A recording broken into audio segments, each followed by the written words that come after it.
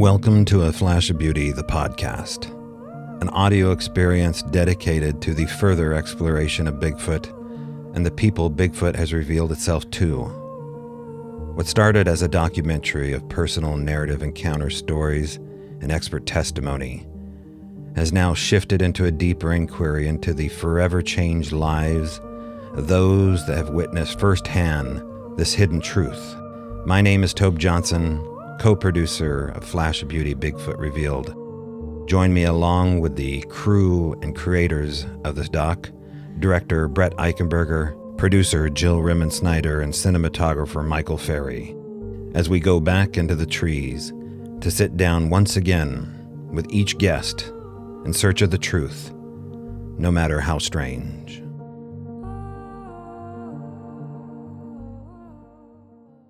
All right, back with me here is the cinematographer Michael Ferry, producer Jill Rimmon-Snyder, and director Brett Eichenberger. Hello, gang. Hello. Hey there. Hi. Good All day right. to you. Good day to you guys. All right, well, we're all in a good mood. It's good to be back with you guys here. And today we have our guest, TODD NEISS, retired Army specialist out blowing up stuff near Seaside, Oregon, has an amazing encounter. People are in tow with him in Humvees. He looks down across a ravine and has his mind blown. We get into all the details with what he sees across the ravine. Wink, wink. It is a Sasquatch, and we talked to TODD about that. We go to places in this interview that I didn't expect to go. Pleasant places, dark places, kind of sad places, weird places. But you know, some of these guys I know a little bit. TODD was one of those guys I didn't expect to talk this way. And so for me, it was a really pleasant takeaway with some of the surprises of his personal point of view. That's my takeaway. What do you guys think? Well, I just want to say that TODD has been on my radar since I was a kid. You know, I first saw Robert Stack introduce him on Unsolved Mysteries. And it was a big deal because I remember seeing the promo about a Bigfoot sighting in Oregon. And of course, I was an Unsolved Mysteries junkie. I didn't miss an episode. And so I remember watching that episode, and, you know, to be able to call TODD a friend, you know, 30 years later is extraordinary. And his sighting is one of the most extraordinary sightings out there for a variety of reasons. You know, I mean, they're detonating some pretty major explosives. I would think that any animal being, anything else that would be hearing these things would want to be as far away as possible from these detonations. So the fact that he saw 3 individuals in the blast zone is nothing short of extraordinary. And the fact that they presented themselves with all of this military presence may have been a show of force. Who knows? You know, that's not something he really talks about in this interview. And I wish I would have asked him that question, but that's bold, very, very bold. And it wasn't just TODD that saw him. You know, he's going to talk about that too. So I think this is a really important interview for all of the different levels that we end up going down. And I think that, you know, we really touch on one of the major themes of our film, and that is to normalize this conversation, to get folks to come out of their shells, if you will, and start talking about what they saw that they want answers for or can't explain. All right, Mike, what's your takeaway?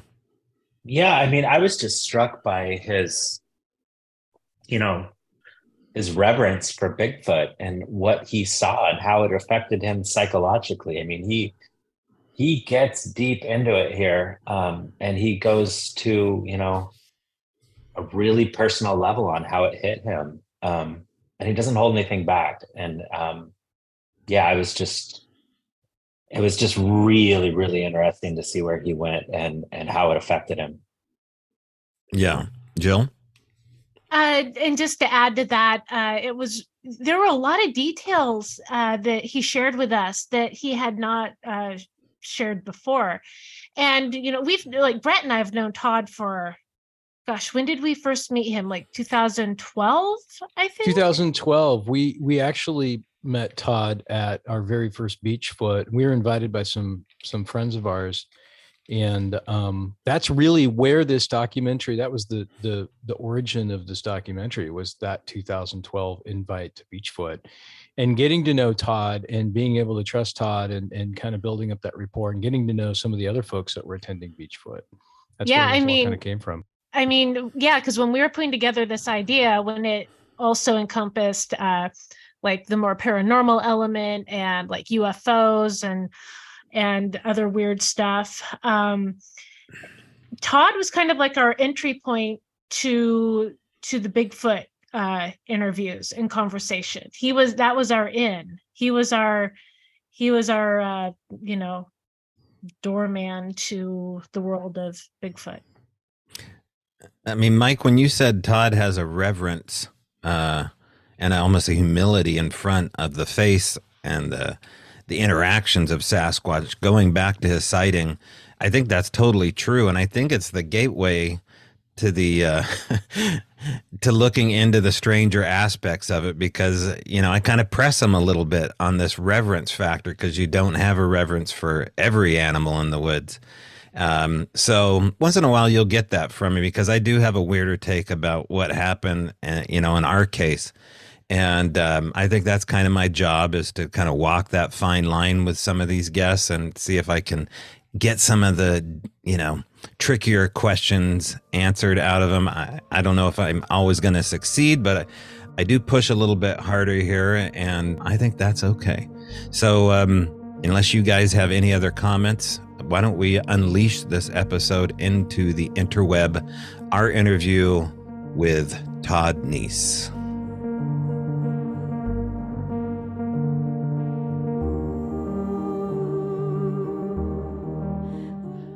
All right, with us is retired Army Staff Sergeant Todd NEISS, who had one hell of a sighting somewhere close to Seaside, Oregon, and you see it plainly in the documentary. I'd love to just go right into that sighting that you had, Todd, regarding being on a training exercise with all the Humvees around you and what was happening that day. There's a lot of details, of course, on the cutting room floor, yet again, of this documentary. So I don't know the whole story. You and I haven't caught up about that at all. But was that your first inclination that Sasquatch was real, is while you were on a training exercise?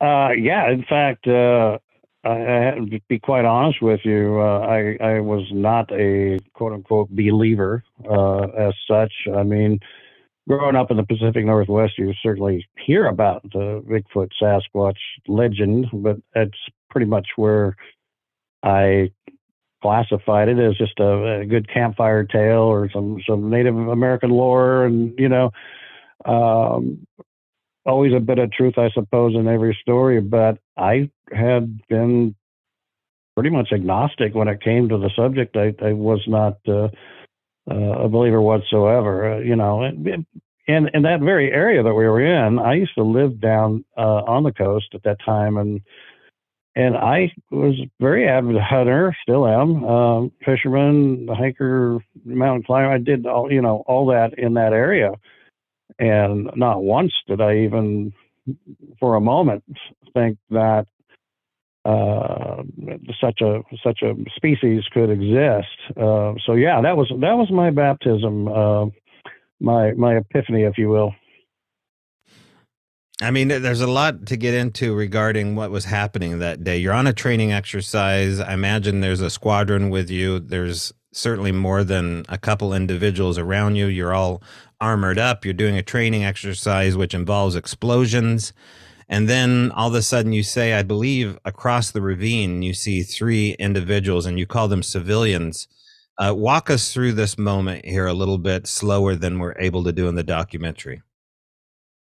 Okay, well, I'll try to give you the Reader's Digest version. There's a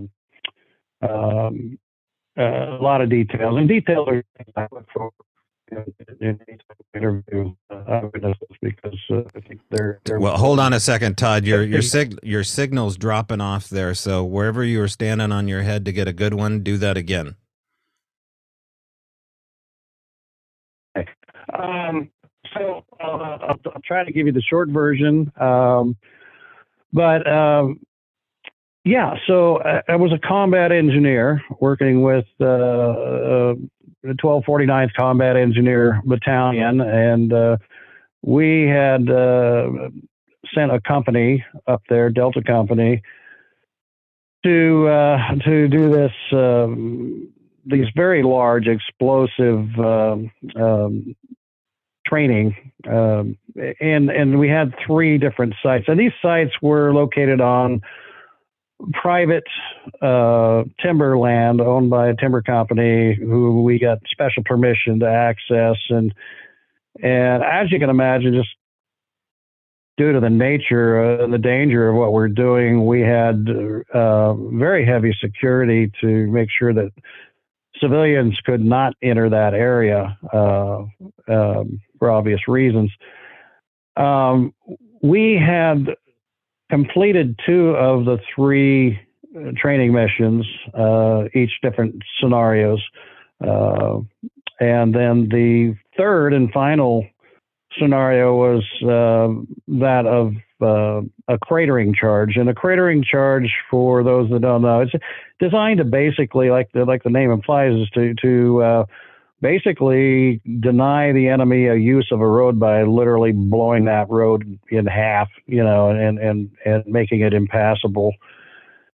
And so we took about 250 pounds of ammonium nitrate that we had been soaking in diesel fuel, and dug this kind of a starter hole, if you will, and placed those bags of ammonium nitrate in there, inserted the blasting caps and timing fuse, and set the charges. And standard operating procedure was that we were to just board our vehicles and obviously get to a safe area to await the explosion, after which we'd come back and check our work. And I think we probably had about 11-minute fuse, so plenty of time to get out of there. As it was, there were 4 vehicles, 2 Humvees in the lead, 2.5 ton, or what we call deuce and a half, troop transport as a 3rd vehicle, and the commander's Humvee bringing up the rear. I was a passenger in that 2nd Humvee, and as such, I sat right behind the driver. And it was a very nice day for April in the Coast Range, and so I had the window open, and I'm just, being a hunter, it was natural for me to look around the countryside, since I wasn't having to focus on that winding, narrow logging road, to look for wildlife. And we rounded this corner, this long sweeping right-handed corner, and the 2nd blast site, the one we had detonated, maybe 30 minutes to an hour earlier, came into view. And the wildlife I saw was something I did not expect by any means. In fact, you had mentioned my calling them civilians. Well, that was about a 2-second fleeting thought. When I looked down there, I saw these 3 figures standing upright, facing the convoy as we're descending this hill and getting away from this impending explosion. Just instinctively, my first thought was, oh my God, what are those people doing down there? Because again, the heavy security cordon that we had going on. But I hardly finished that thought when the more I looked, I realized almost instantaneously that what I was looking at were not humans by any stretch of the imagination. And by that, I mean their size, their color, their silhouette, all of it was very unhuman, I guess. Size-wise, again, there were 3, and the one that was in the center of the three, and if you can visualize them lining up shoulder to shoulder, the one in the middle had to be every bit as 9 feet tall, huge, and of course proportionally wide shoulders, and they honestly they look like bodybuilders. Broad shoulders, barrel chest, tapered waist, but what really threw me were the length of the arms reached nearly to their knees, and the legs as well were very disproportionately long compared to that of humans. The two that flanked that larger one, and I should state that larger one just stood there like a statue. It didn't move at all. But the two on either side of it exhibited this swaying motion, if you will, rocking left and right, like it's shifting weight from foot to foot, and in the process, these long pendulous arms swinging down at their knees. And they did that the entire time I watched them. And speaking of time, this wasn't a very, brief 3-second something ran in front of my car kind of a glimpse. It was, I estimate, about 25 seconds, so nearly a half a minute. I'm watching these things. And like I said, the whole time, these two either side of the larger one just did this, Watusi or whatever you want to call it, but they did it nonstop until eventually we took the corner and I lost sight of them and just pretty much collapsed into my seat. And as you can imagine, my head was just swimming with a million questions, and I mean, I was in shock, to be honest with you. And your mind just is racing with 100 questions, and it was fantastic, and at the same time, it was very traumatic, I think. I mean, in terms of, not so much in terms of my feeling I was in any sort of danger or anything, just the trauma of seeing something like that. I'm sure you can imagine. So the story didn't quite end there. We did get down to that staging area, which wasn't much further. And at that point, I just instinctively, when I got out of my vehicle and I knew I had a couple more coming down behind me, I took advantage of that time to kind of jog back up in the direction we had just came. I was really hoping to get another view of them. And I went as far as I dared. We had a policy where everybody had to be within, eye shot of each other. Everybody had to be accounted for. But I went as far as I dared, and unfortunately, this little berm was blocking my view of that quarry where I'd seen him at.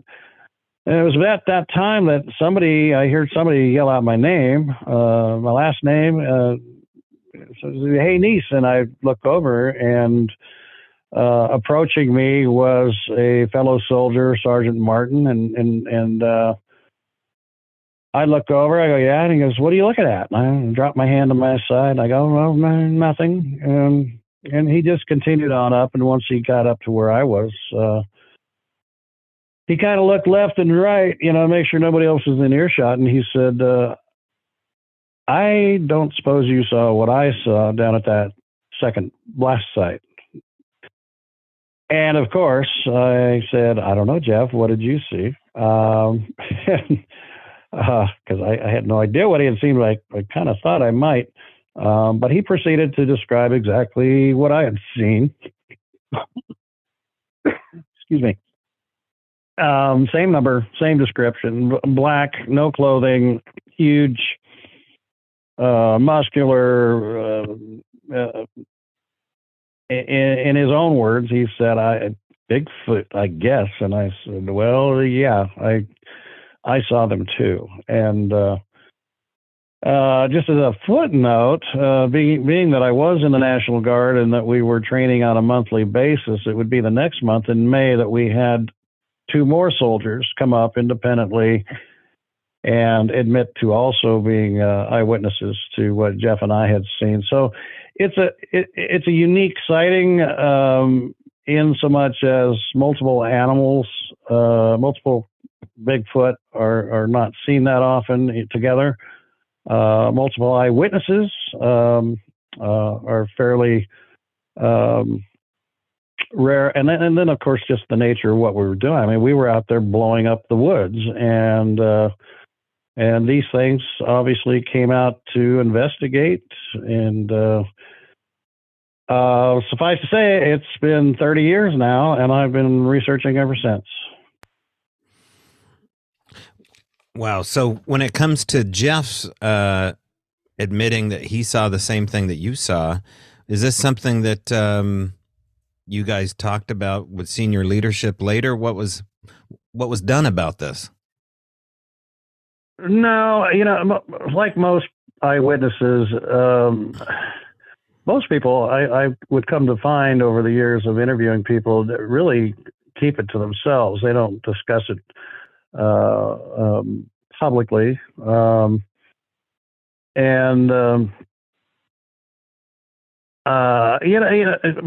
reputation was really important to me at the time. I mean, I was not only a non-commissioned officer in the military, but I was, a family man and vice president of a shipping company in Portland, and so it was really a difficult decision for me to come forward, let alone talk to my senior command. I do recall that I kind of drew this poster, a drawing of a silhouette of a Bigfoot, and put my contact information on it. And we have several bulletin boards throughout the Armory, and I stuck one up on a bulletin board, and in hopes somebody else might come forward. And it didn't last more than about an hour or two before somebody removed it, so I just let it go. Wow. So there's no protocol that you knew of reporting this. There was no scuttlebutt around the office. No, again, like I said, between Jeff and I, Sergeant Martin, we pretty much kept it to ourselves. We didn't want to get what they call Section 8, discharge for being crazy. So so it wasn't something that we discussed. But over time, I have to say, and especially having served 20 years and being featured on a number of television shows and speaking at different conferences around, as well as podcasts, it became pretty well known throughout the units that I worked with, and nothing was really, made of it. Everything was kind of tongue in cheek, and and I had a few soldiers actually support me in it, but I tried to keep the two separate. My duty and this situation. Todd, it's Brett. I mean, it was just circumstantial that it happened under those conditions, but anyhow. So I pretty much, kept it to myself.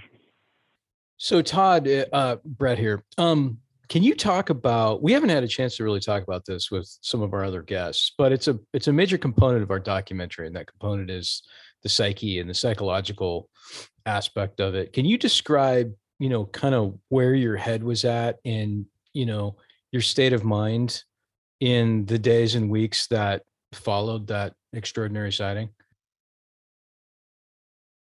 Well, it's interesting you should say that, because I have, by interviewing a number of other eyewitnesses and kind of comparing notes, if you will, between what I went through in fairly rapid succession, I have come up with it seems to be a fairly consistent series of reactions, if you will, by eyewitnesses. And then, of course, it depends on the conditions. Certainly if you're much closer, or you'd probably be a danger element. But at the same time, there was, stage one, and this can happen literally within minutes, depending on the situation again. But initially, there is this shock phase, right, that you go through, which is almost immediately followed by this denial. And again, this is after interviewing a lot of different eyewitnesses over 30 years. This abject denial. This can't be what I'm looking at, And I went through that myself. I remember, like, initially when I saw,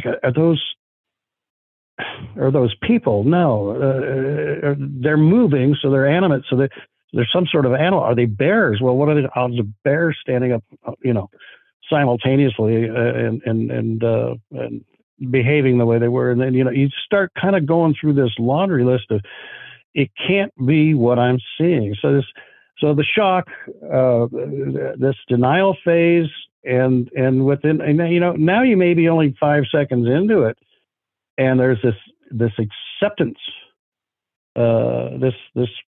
this point at which you can't unsee what you're seeing, and you can't deny what you're looking at. And then they're just kind of in awe, if you will, trying to soak it all in.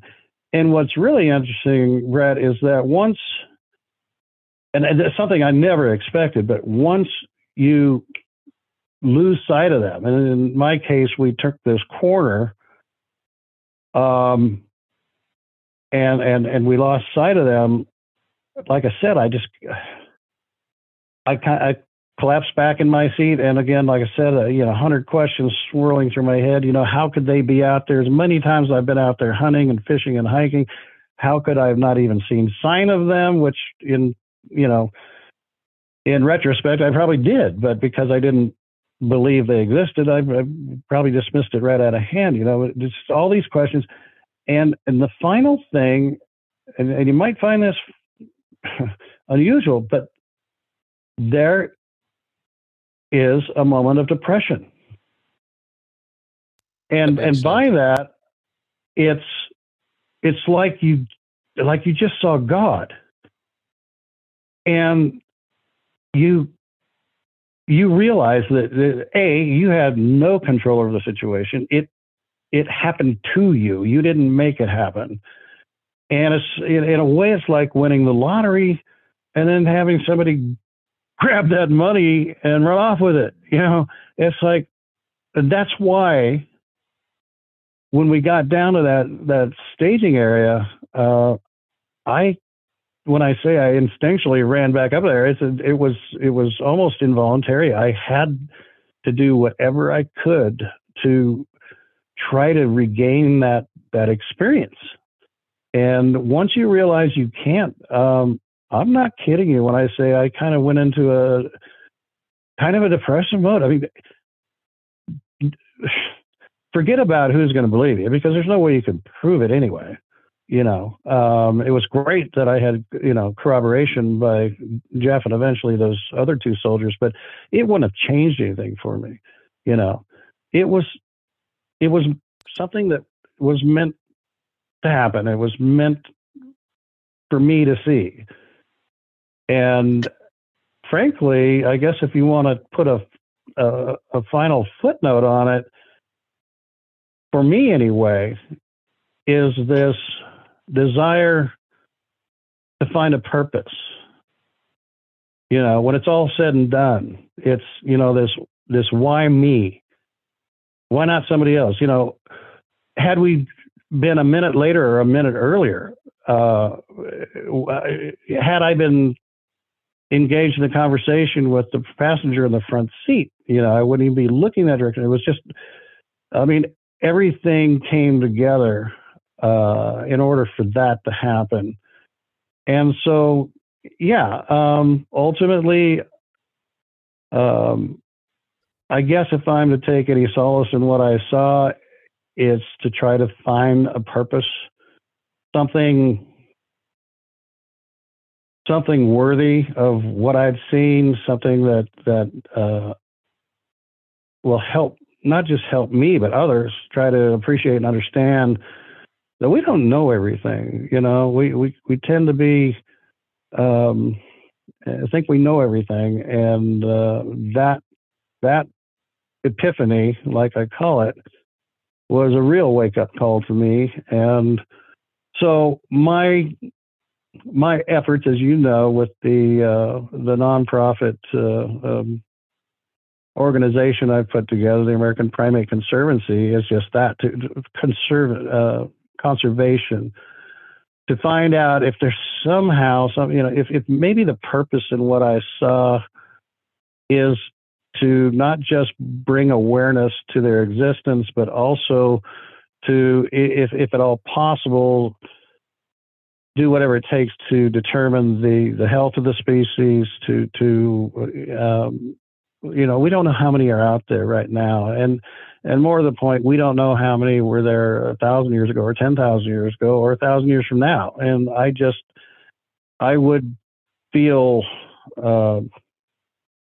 remorse if I didn't take what happened to me and try to turn it into something positive. And so that's ultimately our goal, is to get them officially recognized, and to once that happens, then we can try to enact some measures to ensure their well-being. And I want to make sure that my kids, my grandkids, my great grandkids, at the very least, as remote as it could be, I want to make sure that they have it at least as well of a chance to experience what I experienced that day. And so I guess in a nutshell, there's like 5 or 6 different steps there I just went through, but a lot of it just comes in rapid succession. It's like boom, boom, boom, boom, boom, and then all of a sudden it's like I say, you know, and just as quickly as it happens, it disappears, and so. But I have seen those, and that same kind of progression. Again, like I say, it depends on how close you are. If somebody, I mean, I was a decent distance away to where I didn't feel threatened. But I mean, if I've talked to a lot of people that were literally within feet of these things, and of course that probably brings in an entirely different mental component, I can imagine. But yeah, there is some consistency in this.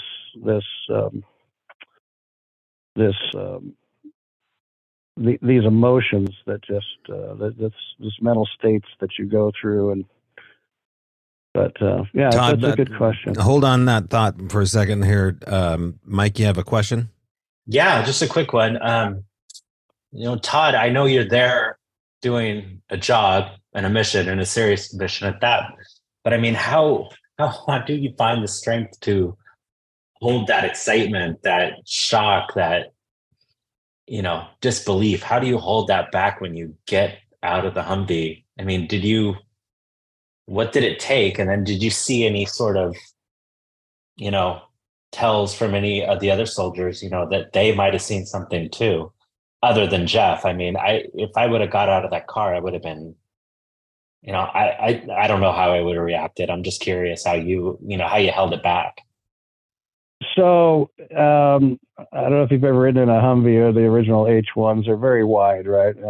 Super wide bodies. And so to my left is this ravine going down. The driver's fixated on the road. It's a very narrow, windy road. The alternate driver, or the A driver as we call it, is sitting on the other side of the Jeep and has no visual on what I'm seeing.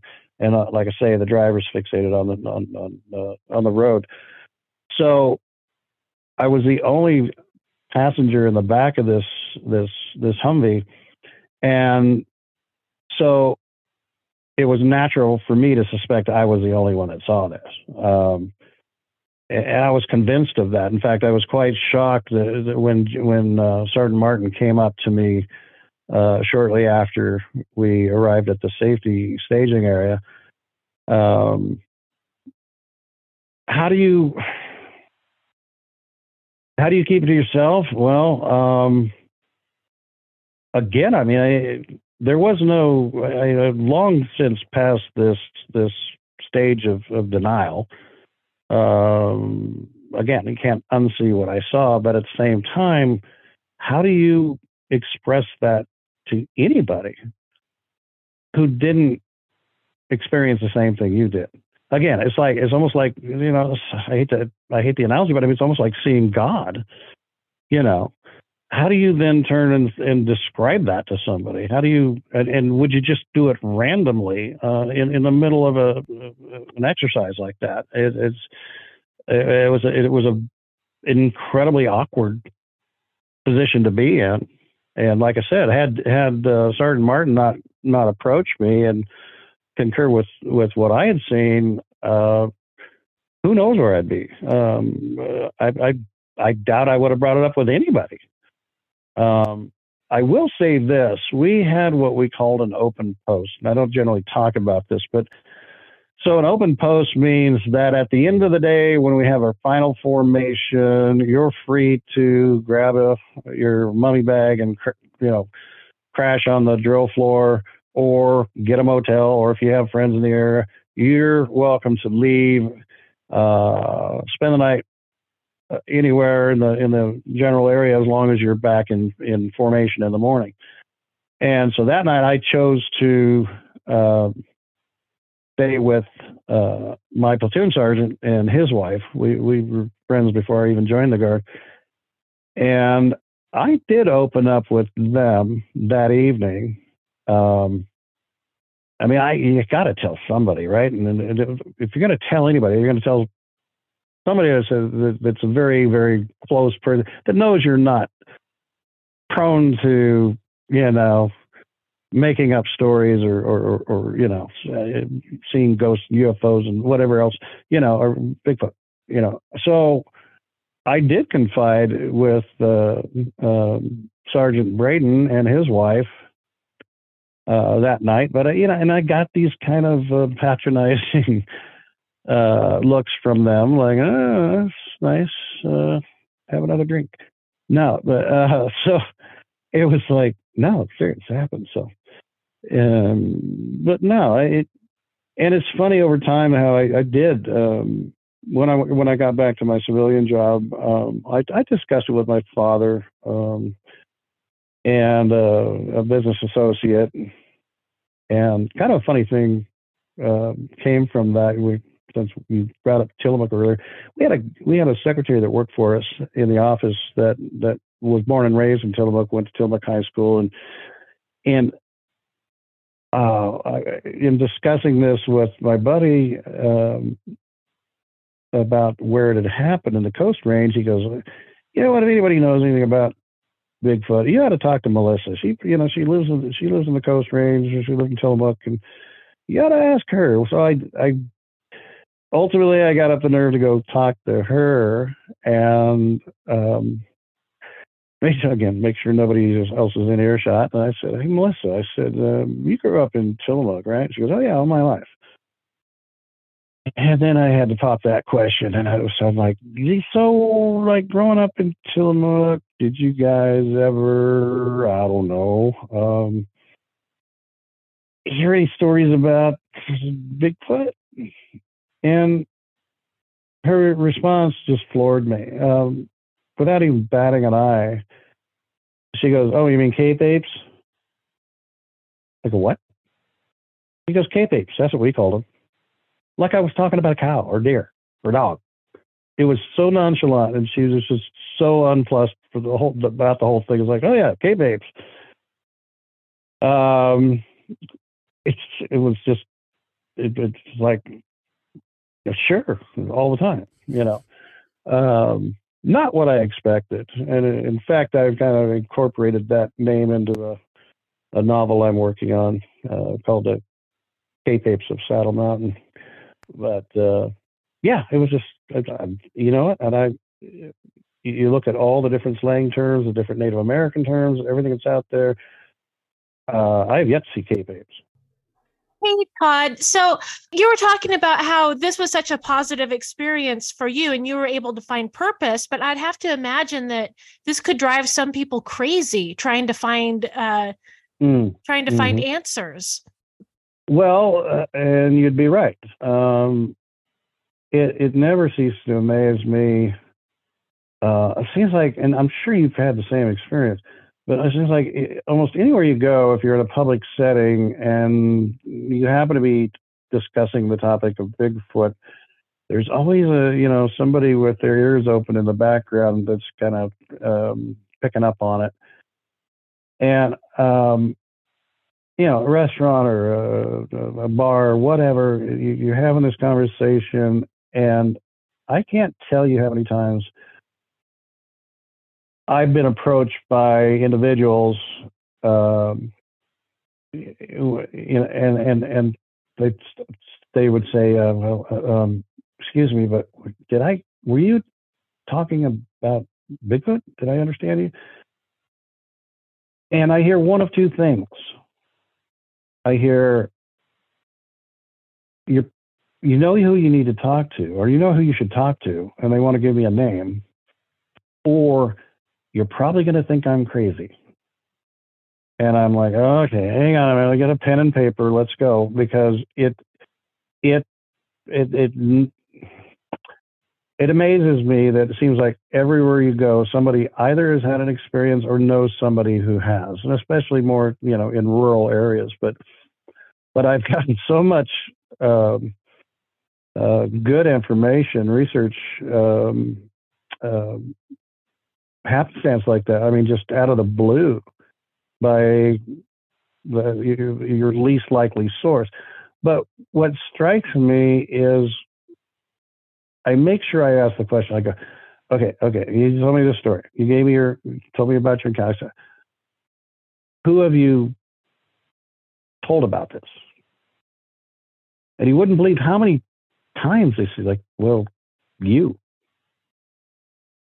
And it's like they're starving to find some outlet that they feel can legitimize their experience. A lot of times they'll bury it, and it haunts them.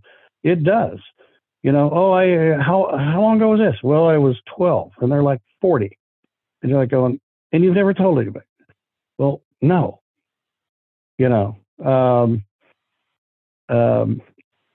So I think it's important to appreciate that there are people that just flat out are traumatized by their experience, that it probably eats them alive, to be honest with you, Jill. I think, and when they do find somebody that they believe will believe them, it is therapeutic.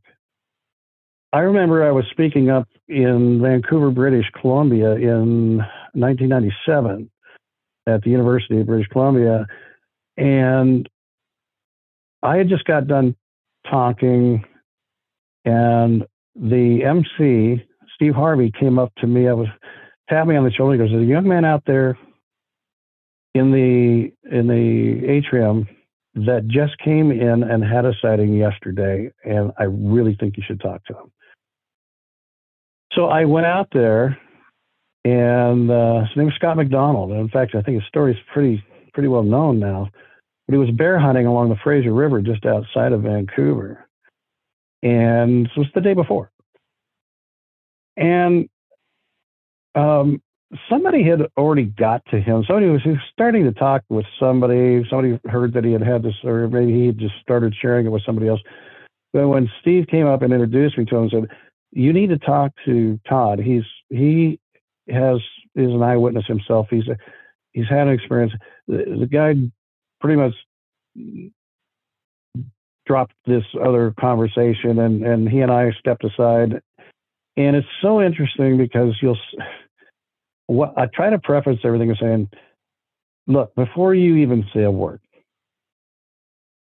let me tell you, been there, seen that. Okay? I know what you've seen, and I understand. The information you get from that individual versus anybody else, I truly believe, is priceless, because there's a big difference between opening up to somebody who may or may not believe they exist versus somebody who you've shared that experience with. And you watch the expression on their face completely change. They drop their defense, their shoulders drop, their eyes widen, and it's like, oh my God, you too. Oh my God, let me tell you about mine. And then they go into details that probably nobody else would ever get. But again, you're right. I think it is, for some people, therapeutic to just find an outlet that's going to really take them seriously, because it is a traumatic experience and it does change your life, as it did mine. Brett, I know you have a question here, but man, we're on a roll with this. I didn't expect to go down this rabbit hole with you, Todd. I'm caught off. I'm caught off guard by some of the things that you've said here, and it stems from your comments based upon what you're talking about with calling them godlike. And the only other person I know that has talked that way about Sasquatch is me. I've never heard anybody else say that before. But there is this. It's the Holy Grail. Well, yeah, you know? it's this. You call it a lottery that's been stolen out of your hands. I totally get what you're saying. I sympathize with those comments so much, but I want to ask you deeper about this question, calling it godlike, because it is. When that moment is gone and you chase that monkey to have that experience again, knowing that your worldview is shattered and reshifted on that day, in your case, in near Seaside, Oregon, in the military, it happens different ways for different folks all over the world. Long experiences, short experiences. Some people handle it bad. Some people handle it good. Some people get driven crazy by it, become obsessed with it, or run from it. All this is featured in the doc, but you don't have those kind of experiences about a rare species. You don't have those kind of experiences about a chimp. You don't have those kind of experiences about a relic hominid. So what the hell is going on? I think a lot of it stems from the legacy, the legend that has been built around it through the media, through exploitation, through commercialization. The subject isn't always given the respect it deserves. There's hoaxers out there, but let's face it, Bigfoot, just the name itself, it's a pop icon, right? I think to a degree, everybody wants to believe that, something like that does exist or can exist. But like I say, it's one of these things that has just taken on a life of its own. Starting back, when Europeans first came over here, and of course, far before that with Native American lore. But as media has grown, so has the legend, and so I don't know. It's like I say, it's taken on a life of its own, but you never really expect it to take on a life. Well, Todd, are you bothered by any aspects? I'm sorry to interrupt here, but are you bothered by any aspects as it pertains to what Sasquatch may be? I'm not sure I follow you. Well, are you fully invested in the theory that these are what they present themselves to be?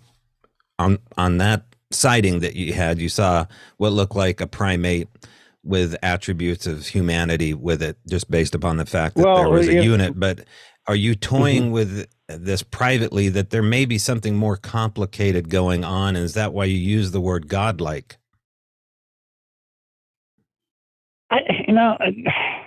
Not so much. So let's be clear. Biologically speaking, humans are primates. We fall into that category. We are animals.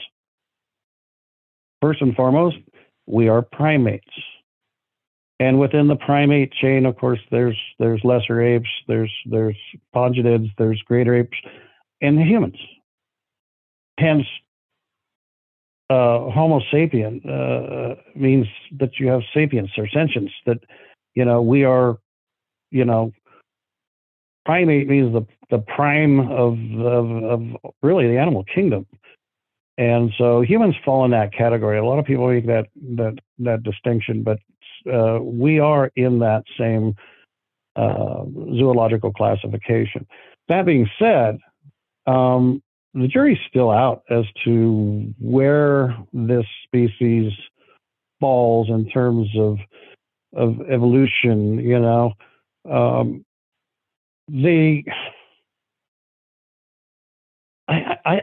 have kind of gone full circle in this, thinking that maybe we're talking about a great ape or something of that nature, but the physiological differences in terms of being bipedal versus quadrupedal, and by no means I'm a biologist, but I mean the bone structure, the muscle structure, everything is so far off of that of say a gorilla or orangutan, for instance. Certainly they can walk bipedal, but not for long periods. This is a species that is adapted to bipedal walking for the most part, which leads me to believe that maybe we're dealing with is some relic hominid akin to that of Cro-Magnon, Neanderthal, or a species yet, along those lines that we have yet to establish. But it wasn't that long ago that we discovered the Homo florensis, some small people over there in Indonesia. The history books have yet to be written, and that's what we're looking for as far as them being godlike. The only thing I really associate God with these things is just really the fact that I believe there was a purpose. 25 seconds. Think about this. 25 seconds changed my entire life 30 years ago. 25 seconds. Why? And that's where I feel that it was destiny. It was preordained. There's got to be a purpose in it, and that's where I leave it at this point. But I do make that analogy of it's like seeing God, because it's just not that it's not supposed to be. It's just like you're not supposed to see that, and bam, suddenly it's in your face. So you got no choice but to deal with it or not deal with it and drive yourself nuts, so I've chose to deal with it. Todd, there's so much going on right now in the world of UFOs and disclosure, and it seems like something or someone comes forward every single day, whether it's a commercial airline pilot or another military pilot or something. Obviously us in the Bigfoot community are hoping that one day we can get rid of this taboo, so the folks out there that have seen these things and have had these experiences can come forward. And that's part of our mission with our documentary, is to give this, we wanted to do something that had a National Geographic type feel to it, because, the other movies and stuff we felt have kind of put a bad name on this being. And we want to get people to the point where they can be comfortable to talk about it. What do you think it's going to take in order for society to start thinking and realizing that more people out there that have probably seen a Bigfoot than have seen a mountain lion in the wild? What do you think it's going to take to get people to start talking? Well, first off, let me say to you all, and by you all I mean the team, you, Jill, so Mike, I thoroughly enjoyed not only working with you guys on that for almost a year and a half. In fact, I think I lost 40 pounds from the first time we started filming it to the end. But You and me both. Yeah. So no, but no, what I really, and I've told this to many people, and many as I can really talk to about it. It's just I've done better part of maybe 30 of these the TV productions, and by far your approach is the best documentary I've ever seen. It's because of the approach you take on it, and I really appreciate the way you handle it. So much. You're right about other shows that are out there. There's this tendency to sensationalize everything or over sensationalize it, and the production you put together was just it was so down to earth, and the eyewitnesses you had were unbelievably believable, if that's a proper phrase. Sincere, I think is the proper word. Not sensational, but sincere. And I applaud you for the direction you took it. And I think that's what it's going to take. I think we need to. What's the word I'm looking for? We need to try to normalize this to as much as we can without sensationalizing it. And then when we do, and it's through interviews like what you were able to assemble to try to make it more palatable and believable. And that's exactly what you did. And I would say, yeah, you've got the right formula, you've got the right recipe, and just keep it up. Cool. Thank you, Todd. Appreciate it. Thank you. That's what we're going to try and do. In closing here, Todd, you have some events coming up yourself. In fact, you're the founder of Beachfoot. If people don't know what Beachfoot is, it's an invite-only yearly meeting. Are you having another Beachfoot out here in the Pacific Northwest? Absolutely. In fact, this year will mark our 16th annual gathering. I hate to call it a conference because it's you've been there and you know it's a whole different animal in that it's not open to the public. There's not a bunch of vendors. There's no media there. I tend to think of it more along the lines of a retreat, if you will, for researchers.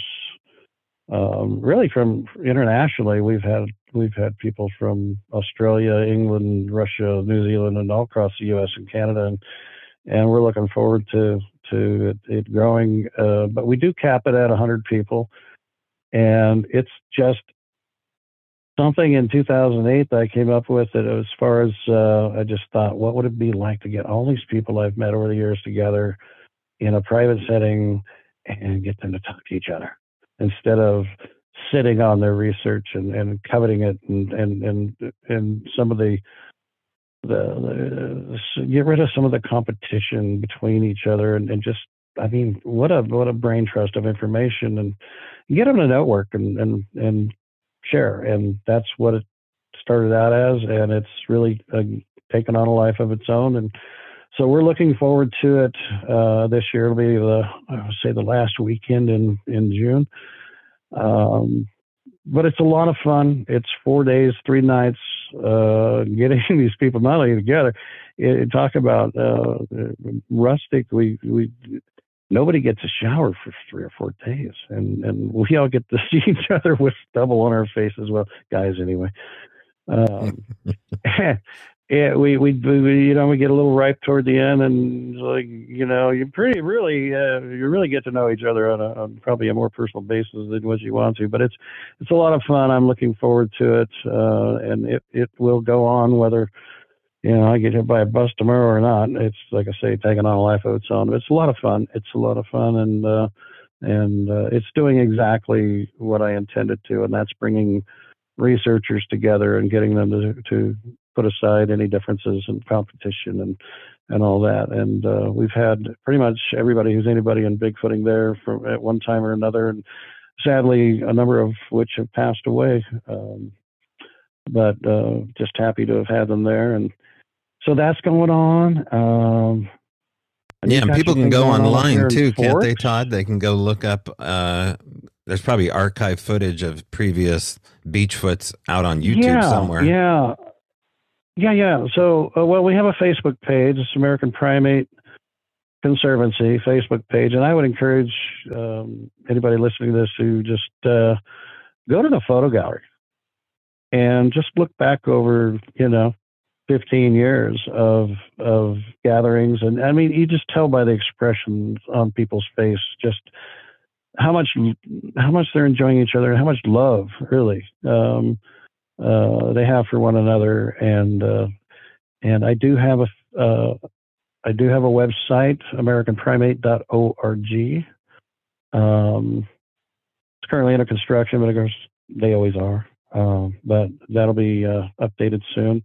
And if anyone wants to get a hold of me personally, they can certainly email me at americanprimate@aol.com. All right. And you're going to be present coming up here Memorial Day weekend. You're going to be in tow at the second annual Fork Sasquatch Days coming up. Premiere of Flash of Beauty Part 2 Paranormal Bigfoot. I believe that's going to be on the 25th or the 26th coming up as well. And then we have some people from the documentary besides Todd that are going to show up there too. So if you want to meet the cast, you want to meet the crew, you want to meet Todd, you want to meet some of the other people, it's going to be a lot of fun. And, this is like Todd, you were saying, this is where the other stories come from. They don't necessarily come from podcasts. You hear the rest of the story after the microphones get set down, after the people head to the tavern and, they have a little liquid lubrication and the real stories start to come out. So I urge you to do that. And any other projects, anything else we need to know? I would like to put something out if you don't mind. I'm not sure if you're familiar with Scott and Hannah Violette. Squatch America is their moniker, and they're actually up here on Mount Hood right now, staying actually next door in at the Mount Hood Village RV Park. They're going to be here for a couple of weeks, but they have put together for anybody in the Portland metro area or up here on the mountain. They put together a town hall. It's going to be on April 28th. They're getting some media out there about it. But it's going to be in a little town of Zigzag. I'm not sure if you're familiar with that, but it's probably we'll probably double the population that day, but probably about a couple hundred people live in that little hamlet. Anyway, it's going to be at the Zigzag Inn again, April 28th. I believe it's 5 to 6. I could be wrong, but I'll put something out there. But in any event, it's just going to be an open mic town hall kind of situation that they're going to present and let people chat about their experiences in the area. I'm looking forward to it because all right, I've lived up here. That's free of charge. People can just walk into the Zigzag Absolutely Cafe. Free of charge. Okay. They are going through Eventbrite, but again, there's no charge for tickets. You just got to kind of go through the Eventbrite process and say, hey, I want 1, 2, 3 tickets, whatever, and you're in. And how do they get tickets? A lot of fun. How do they get tickets again, Todd? I would look up Squatch America, or you know what? I'll send you the link, okay. and maybe you can get it out to or your they can peeps. go on Facebook. Can they reach out on Facebook to this couple? I know who you're talking about. What are their names again? Yeah, Scott and Hannah Burko. Violette, I believe. It's one of them. Violette. Violette. Yeah. Anyway, it's Italian. But they're out there. I'll send you a link. Maybe you can help me get the word out. But if you're anywhere in the Pacific Northwest, specifically Portland, greater Portland metro area, or up toward Mount Hood, we'd love to have you. But that's really, other than that, the wife and I are planning to go kind of doing some crypto tripping around the country here with the trailer and try to hit some other events and do some research while we're on the road. So, but all right. Crypto tripping. I like that name. In fact, send me that information. I'll put it in the show notes here. So when the show comes out, we can just attach it into the show notes. I look forward to seeing you. We're almost 30 days out from hanging out in Forks, Washington. Mike? I can't wait. Jill, Brett, any last closing words? Thank you, Todd. And when you're out traveling the nation in search of cryptids, make sure to wear your Flash of Beauty sweatshirt. Well, yeah, and I've got this bumper sticker on my Porsche that advertises that. Is it really still on there? Yeah. But it looks good, right? I mean, come on. Yeah, well, I'll promote you guys as much as I can. I love you guys, and again, kudos on your success. Well deserved.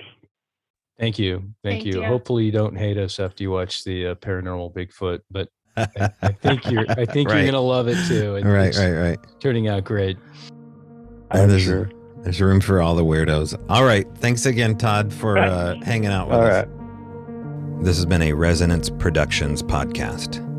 If you have questions, comments, or your own encounter story you would like to relay to the show, email us at bigfootrevealed@gmail.com. Also, if you're just discovering us, you can watch our documentary, A Flash of Beauty, Bigfoot Revealed, on most major video streaming platforms.